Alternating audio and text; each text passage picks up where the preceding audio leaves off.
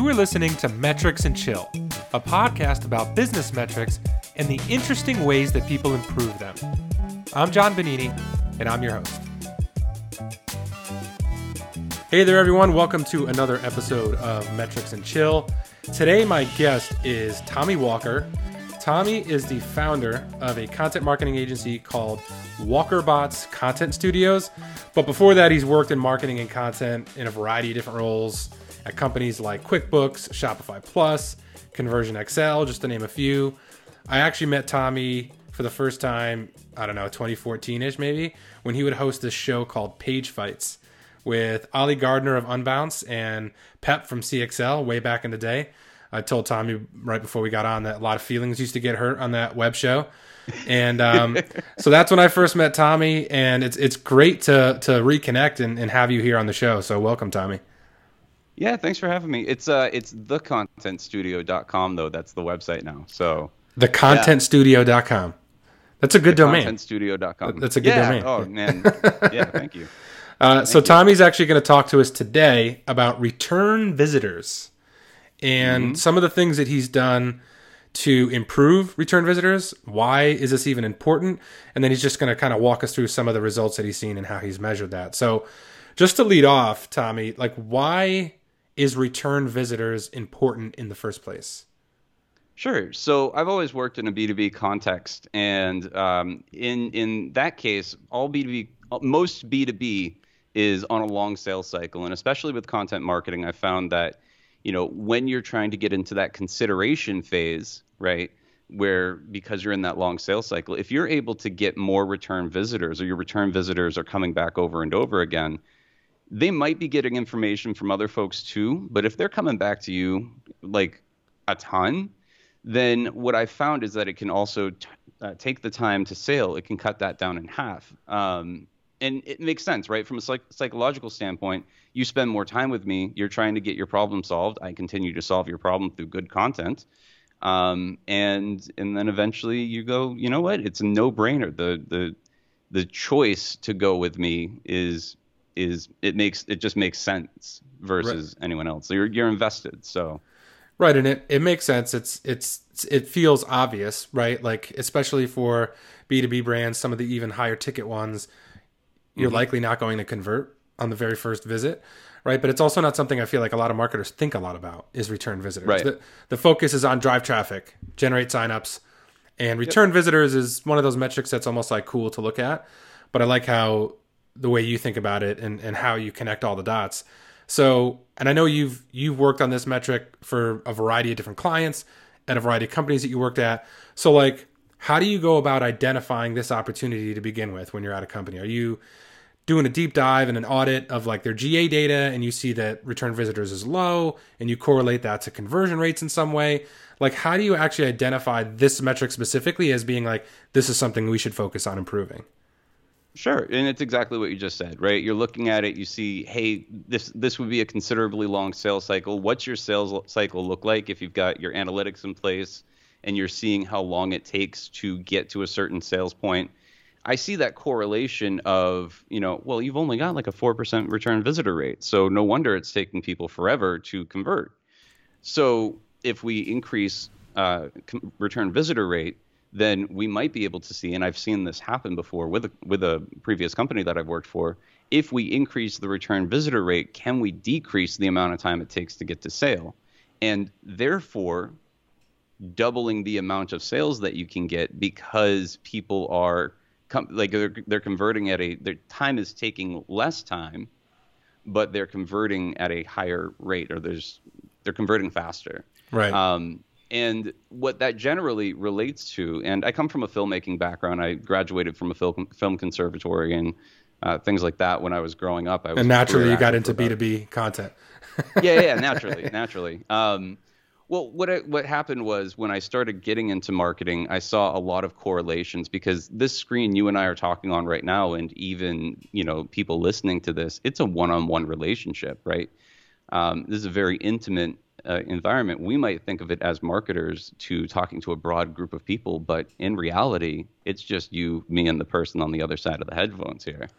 And what I found as a content marketer was that the better the information that you're putting out there, the better story that you're telling overall in the broad picture, the more people are going to want to return. And that's the depth of a single piece or the depth and quality of the publication that you're looking at as a whole. So when I look at increasing return visitors, what it really ultimately comes down to, and it's the same thing for everybody in a bunch of different areas, it's just where I focus on, it's the quality of the content that people are looking at, right? If I were to liken this to movies, one of my favorite movies is Fight Club, right? And it's because on the first viewing, you have this like surface level understanding of what's going on. And then the twist happens and then everything goes down and you're like, I have to watch that again. There's so much stuff that you saw and you enjoyed that first time around, but then you're starting to look for those little nuances and details, right? And when we look at these bigger pictures, like you see, when you and I talked before, it was like the stuff that Brian Dean puts out there, where it's like the state of content marketing reports and B2B content marketing. There's so much information there that it's useful on your first time around, but when you want to go pull info from that, you go back and you pull that information and you continue to learn from that same piece over and over and over again. And then when he does the next one, you're like, I got to do this. I got to listen. Right. It's the same thing with your LinkedIn posts. I can't, like, I stop what I'm doing when I see a John post and go like, all right, I got to read this. What's going on? You know? And then the more people did that, the more people sign up for your Patreon. And like, you see what I'm saying? And now they're giving you money every month. And it's the same idea. And that makes sense. So like when you're coming in though, whether that's for a client or, you know, when you're contracting for a new company or when you've worked at different companies in the past, is there a benchmark that you're looking for? Is it like, this is, you know, what are you looking at first? You're looking at conversion rate and seeing, okay, this can be higher. The first thing I'm going to do is look at return visitors. Or are you looking at return visitors first? And is there a specific benchmark there that's either high or low? Obviously, it can be different. There's variables there. But what specifically are you looking at in the data when you're working with someone new? Sure. So best thing I ever learned from Pep was start closest to the money, right? And that's anybody in CRO, they're going to tell you start closest to the money. So I'll look at the conversion rate for sure. And then I'll work backwards from, okay, I'll take a look at the return visitor rate, over here and see what's kind of happening on that side of the house. But it's not super important in the very beginning because the next thing I'm looking at is time on page, right? And if you have, the metrics or the tools in place, maybe heat maps, right? And let's start seeing how far down the page people are going, scroll depth. And you start looking at these things and you're getting this bigger picture idea of how good a piece of content is based on just the quantitative data that you can see. When you start looking at that qualitatively and going like, am I missing anything from this piece? Are there still questions that I have as I'm going through this? Then you start to then I'm looking at that return visitor rate and going, oh, okay, this starts to make a little bit more sense. And I can look at that on the micro level, obviously with a single piece, but then I start looking at it from the macro level of like, well, let's look at all these other pieces, right? Right. And I have to think about it on these cases of, it's all contextual too, right? You have pages that are obviously there for the one and done. Let's get the question out. Like I've answered your question. It's completely transactional versus the ones that require you to sort of pull you in and understand and learn a little bit more. So that's really, I hope that answers the question. You start on the micro it sounds level, like it sounds like there's leading indicators there, scroll depth, time on page. And my guess would be if those things are low, chances are your return visitor rate is also going to be low, right? If people aren't engaging with the content while they're on the site for very long, or they're not scrolling and reading a lot of it, you're probably reviewing that data and thinking, okay, the return visitor rate is probably an issue here. If we can somehow improve the content, improve the depth of it, add more research, whatever those elements are, we could probably lift all of these things, scroll depth, time on page, and as a result, increase return visitors. So you're really looking at some of those leading indicators first. In this case, return visitors is almost a lagging indicator. You're looking at scroll depth, time on page, and you're probably getting an idea then, okay, this might be an issue or this might be a strength. Right. Yeah, exactly. And, I kind of talked about my film background for a minute. looking at that and having a background in script analysis and finding subtext and reading between the lines and all of that information really helps when it comes to looking at the quality of a piece and kind of the stories that are being told as you're looking through it. So, yeah, I mean, I guess ultimately we when we started talking, it was the true star metric, the true north metric I'm looking at is return visitors because of where I'm trying to go with it ultimately. But yeah, I guess it's a lagging indicator based on these other pieces where it tells me, is this a good piece of content? Right. You could either look at it as, at an aggregate level. Is the time on page across the blog high, low, improving? Is it getting worse? And that could kind of maybe give you an idea. And I also don't think so. I don't think there's a marketer who would argue that increasing return visitors would be a bad thing, right? Or that, or wouldn't agree that it's a good thing. But like, I feel like the question really comes down to like, how do you do that, right? I think marketers are, adept at driving new traffic, right? Publish new content, distribute it across all of our channels. We're measuring traffic, we're measuring signups, we're measuring those conversion rates.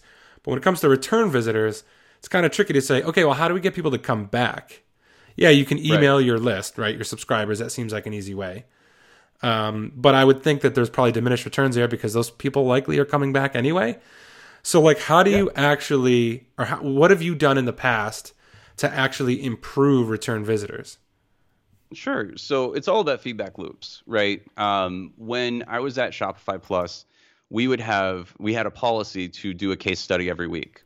But we wouldn't look at the case study, right? And I'll really, this is a roundabout way of getting to the answer, but we wouldn't look at the case studies as, company X works with company Y and sees Z results. Obviously, we know since you're publishing with us that company X is working with company Y. So let's get that out of the way. Instead, what I want to understand is that sort of, we took the approach. I said, let's approach these like a Rolling Stone interview. What led to the problem? Not what was the problem itself, but what led to the problem? And you get some really interesting stories out of that. And by doing that, we were able to connect with the customers on a very, very deep level, right? Where they would start to trust us a little bit more than that. And what we would get is that indication from them of, what are these things that are speaking to the soul of the entrepreneur, if you will. And then we could incorporate that stuff back in. So it's not straightforward. It's not as straightforward as like, you do this, pull the lever and get the survey from the email list. I mean, that's part of it, but it's an ongoing feedback loop of having these conversations with real people, which is something we ultimately lose sight with, especially as companies get bigger or you have less access to the customer itself. But if you're able to have those conversations on a regular basis, then great, because you can get that one-on-one feedback. Other than that, you're having to start looking at things like social media conversations, even stuff that you're not particularly participating in. You have to look at comment sections and really try to read between the lines on those, and get a sense of what the community itself is saying. I have automations set up right now that are for people who are sharing my content as well as my competitors' content to get a sense of not what are they sharing of mine necessarily, but what's the broader conversation that they're taking a part of, right? And how does that help? Other things? Like how does that tie back to return visitors? You just work that into, does that narrative and that sense of empathy help in terms of building a community and getting people to come back? Yeah. So what I do when I'm looking at that is I'm looking at all the other stuff that they're looking at. I'll read what you're reading, right? Sure. And if I can read what you're reading and I get a sense of, because again, I have that script analysis background, the structure and the story and the sort of depth of information, those other things that you're reading are standing out to you, I can then package my message, like package the message itself in the sort of wrapper that these other things are, these other places are grabbing your attention. So start looking at, headline styles, for example. What are their subheader styles like? How often are they inserting graphics? Are they irreverent or are they, graphs, like graph heavy and stuff like that, right? How can I take what I know about the stuff that you're sharing and then incorporate that into what I'm doing, but then do that a little bit better? And then as a result, when you get that traffic, you're fitting in and standing out at the same time. Does that make sense? You're fitting in with their expectations of what good content is and the stuff that they already share. Right. That's what you mean by fitting in. Exactly. But then you're also standing out because you're creating content that's worth sharing to begin with and might be worth coming back to the website. Exactly. Can you give me an example? I mean, it all makes sense. Can you give me an example of, and you mentioned Shopify Plus, like what would be an example of someone when you said like what led to this problem? Like how you would take that and spin that into a piece of content that was distributed in a way that would drive people back. Sure. Let me see if I can think of something off the top of my head here. So there was a story. So we did this because we were publishing case studies like this, Rolling Stone interview studies like this every week. That in itself was attractive to the people who were tuning in on a regular basis, right? And I say tuning in because it very much was like television programming. You get a new personal story every week. Some of these stories were, and that was the reason why a lot of people would return in the first place, because you get that sense of like when you watch TV and not binge watch TV, right? You have that sort of narrative that's happening. Let's see, how can I answer this question best for you, John? I don't know. How can I answer this question best for you? Because I've kind of lost my thought here. I mean, yeah. Do you have an example, or it could just be like how that could work? Like, Sure. What kind of answer are you looking for there when you're asking what led to a specific problem, rather than just the problem itself, like you were saying before, which is what most case studies are built on: problem, Sure. solution, results. You're Right. going a step deeper and asking for what led to the problem. How do you then use that to do everything you just said and basically create a piece of content that's going to be returnable? Let's make up a new word. Sure. So let me give you an example of one of my favorite stories. And I was just revisiting this the other day, so it's particularly apparent. So there was, if I were to look at this from a standard perspective, the story would be this customer's server room was on fire, and therefore they realized they couldn't have that happen again. So they moved to a cloud service, and now they're seeing these results, right? Right.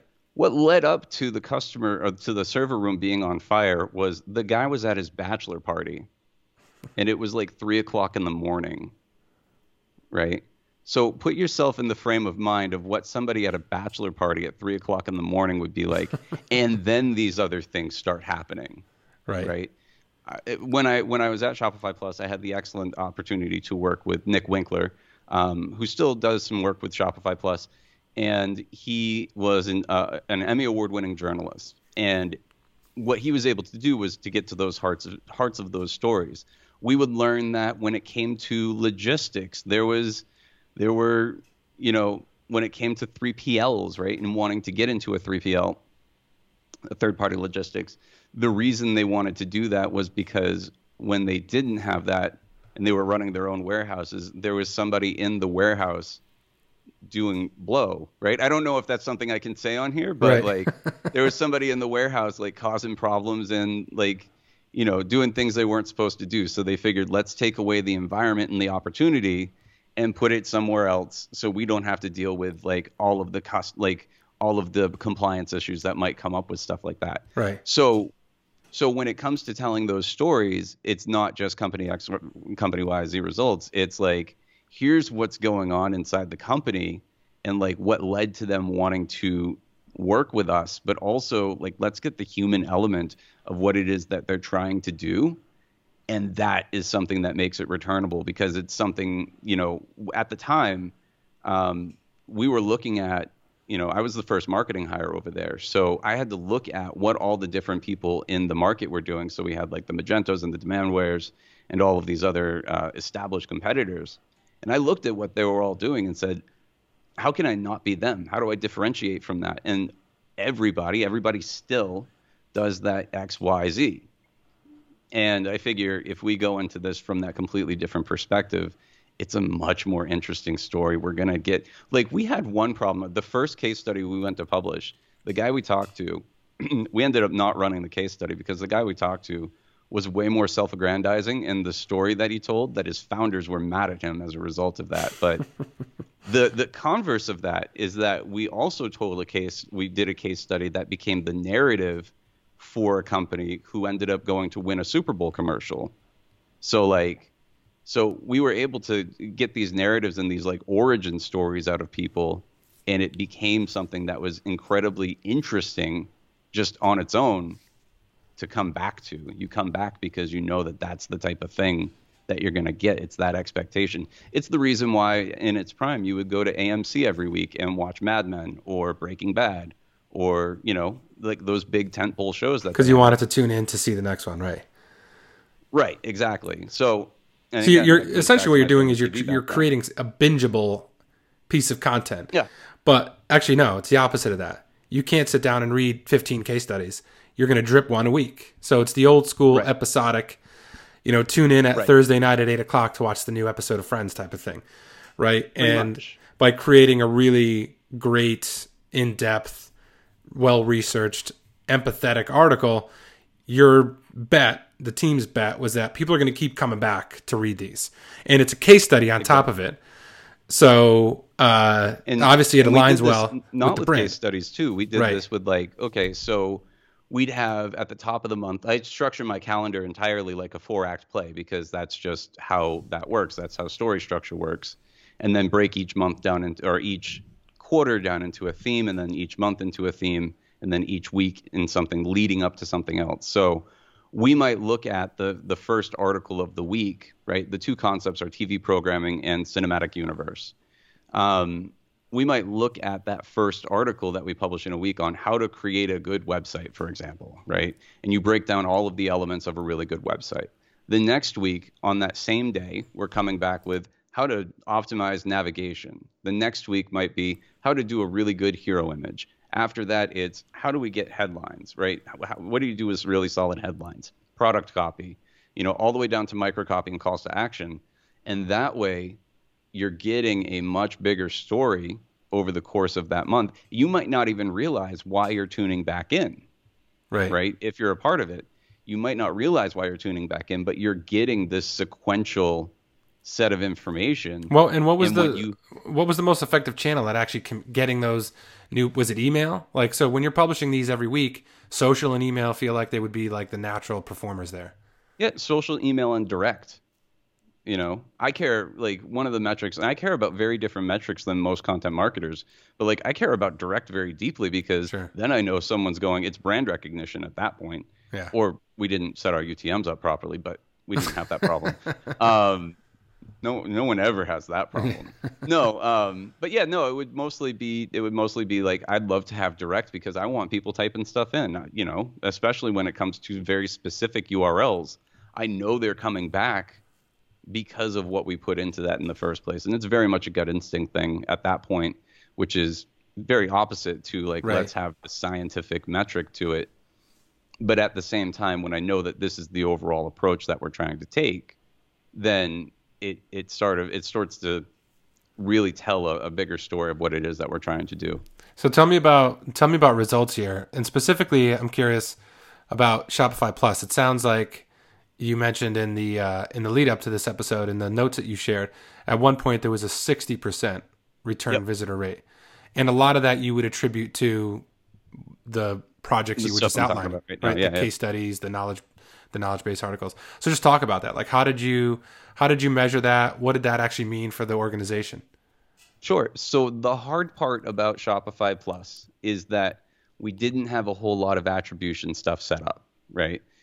It was very early days. I was the first marketing hire over there. I was employee number 14 at Shopify Plus. Like, as a whole, I was there for the first 1,500 customers or something like that. So attribution was a very difficult thing overall. So when we were looking at like the email list, for example, we didn't necessarily know where those email, you know, what pages people were coming from or anything like that. So that's actually a really terrible, I don't have a really good answer for that. Right.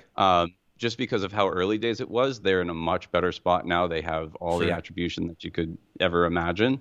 But when I was at QuickBooks, we had a very different story there where we were able to see, like, you know, like I said before, we were able to measure, you know, if we cut the amount of, or if we increase the return in visitors on this particular page, we were able to cut the amount of time to conversion in half. And it was like across the board, we were able to see these sort of correlations of, increase the visitors, cut the time in half, increase the amount of conversions that are happening. because people are coming back to it more. So Right. I wish I had a better answer for you that when it comes to Shopify. It was just too early then to say that we had everything, all of our stuff together at the time. But I mean, 60% return visitor rate seems good, right? Yeah, Like yeah, that. yeah. I don't know. Like, is there a specific? I know like there's a lot of variables there, but is there a benchmark people should be looking at? Like 50%'s good. I mean, 60% sounds really good. Like, what should you be looking at there? I would say better than what you're already doing. That's one of That's those. always the answer, right? Do a little bit better than you're already doing. No, a lot of it is a lot of SEOs and content marketers. We're looking at creating that new content all the time, right? The problem with that is at a certain point you've talked all about you've covered all the topics. You're going to have diminishing returns. You can't talk about much more. So, content marketers are talking about refreshes and stuff like that to increase the rank, but if you're able to look at, increasing the depth of the knowledge that you're putting in there, right? It's all about taking what you already have and making it better, right? And thinking about what would the next logical click be in this? How do I get people hooked and wanting to come back, right? It's not Right. just a matter of let me put a blog post out and then see what happens. It's really more of like an energy thing, which is Right. a very strange thing to say on a metrics podcast, a data podcast, but it really is making sure that you're digging just a little bit beyond what the surface level stuff is and going beyond that. It's what you say about keywords, right? Keywords might be the topic, but they're not the angle. Yeah. Right. Right. It's not the story. What so many and what content marketers are afraid to do in a lot of cases, and a lot of it has to do with the business itself that they're a part of, but is taking a point of view, taking a perspective, and putting that into it to really make it as unique and stand out as possible. And I think if people are doing what you're talking about there, where it is have an angle, and actually like put that effort into the content, not just about getting it out there on the page, but really digging deep beyond the surface metrics that you see on every other blog post that's out there. Sure. Right. Understand the why behind those metrics. That was one of the things at Conversion XL I always tried to look at was, okay, I could throw a bunch of facts at the wall at you all day long. But if I'm not looking at like the behavioral psychology behind that, right? If I don't understand the why those metrics exist, those numbers are going to change and my reader's Right. not going to know why, right? But So if you what can was get into the that why, you're- what was the last like big success story you had? Like, was it with a client in terms of return visitors? Like, what's something that comes to mind? I have a favorite one. I wouldn't say it was my best. I wouldn't say it's my best or the most recent, but my favorite is why simple websites are scientifically better. And that was an old one, Conversion XL, Right. and it's one that had quite a bit of return visitors. And the reason why I like that one the best overall was that we had, there's always the opinion that people have of why these websites are better. But what I got into in that piece, the science behind it were things like visual information processing theory, right?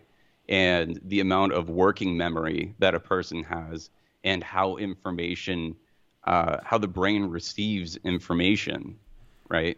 These principles are going to be universal, right? The people's eyes are always going to receive information in a very similar way. People's brains are only going to be able to have a working memory that can have like between 5 and 9 bits of information that they're holding at a time. So if you're able to, on every fold, right, every scroll, only present what's necessary and no more, then that starts to correlate to some of the other data that you see that's out there, right? And the other part about that's interesting is that it varies per age group, right? And this makes sense. For an older age group, you might want to have slightly bigger text because we're old and myopic and, can't see as well. For a younger audience, you might want to have a little bit more going on because they're used to having the world being more stimulating. So seeing that difference between all of these and breaking it really down and saying like, here's why, that's one that I saw get linked to quite a bit. I watched one day, I watched it actually get shared, like doing real time in GA. I watched it go around the world, which was pretty cool because it was getting shared a lot over social. and we would see the correlation between, where it was, all those social followers, and then how it was moving around. But yeah, that's one of my favorite examples of that, because it's not just, here are all the facts, let me throw them at you. It's like, we start looking at that. Or storytelling, right? I have another article that I wrote there on storytelling and how it affects conversion optimization. And instead of doing, and this is one that's so in vogue now that it's ridiculous, but storytelling, the reason why it works in conversion optimization is because when you're immersed in a story, then your mirror neurons in your brain are firing off, and your brain can't differentiate yourself between the subject of the story. So if you're talking about, or if you've got this really compelling story that's going on, you get connected and immersed. And then all sorts of different things can be immersive in that experience, and go all day. Right. And it's the reason why a good video game is a good video game, or a good movie is a good movie. These immersive interactive experiences, they feel good. Right. And then when you buy, it feels natural, because that's the story you've been told as you're going along. So yeah, this was great. Yeah. I really try to focus content on depth and how that can lead to further engagement, repeat engagement, I think is a good lesson, and one that I enjoyed geeking out about here a bit, especially hearing the examples from the case studies in Shopify, and something that's typically pretty formulaic and boring in most companies. So yeah, thanks for walking us through all this, Tommy, and sharing all about how to improve return visitor rate, why it's important. This was great. Thanks for coming on. Thank you.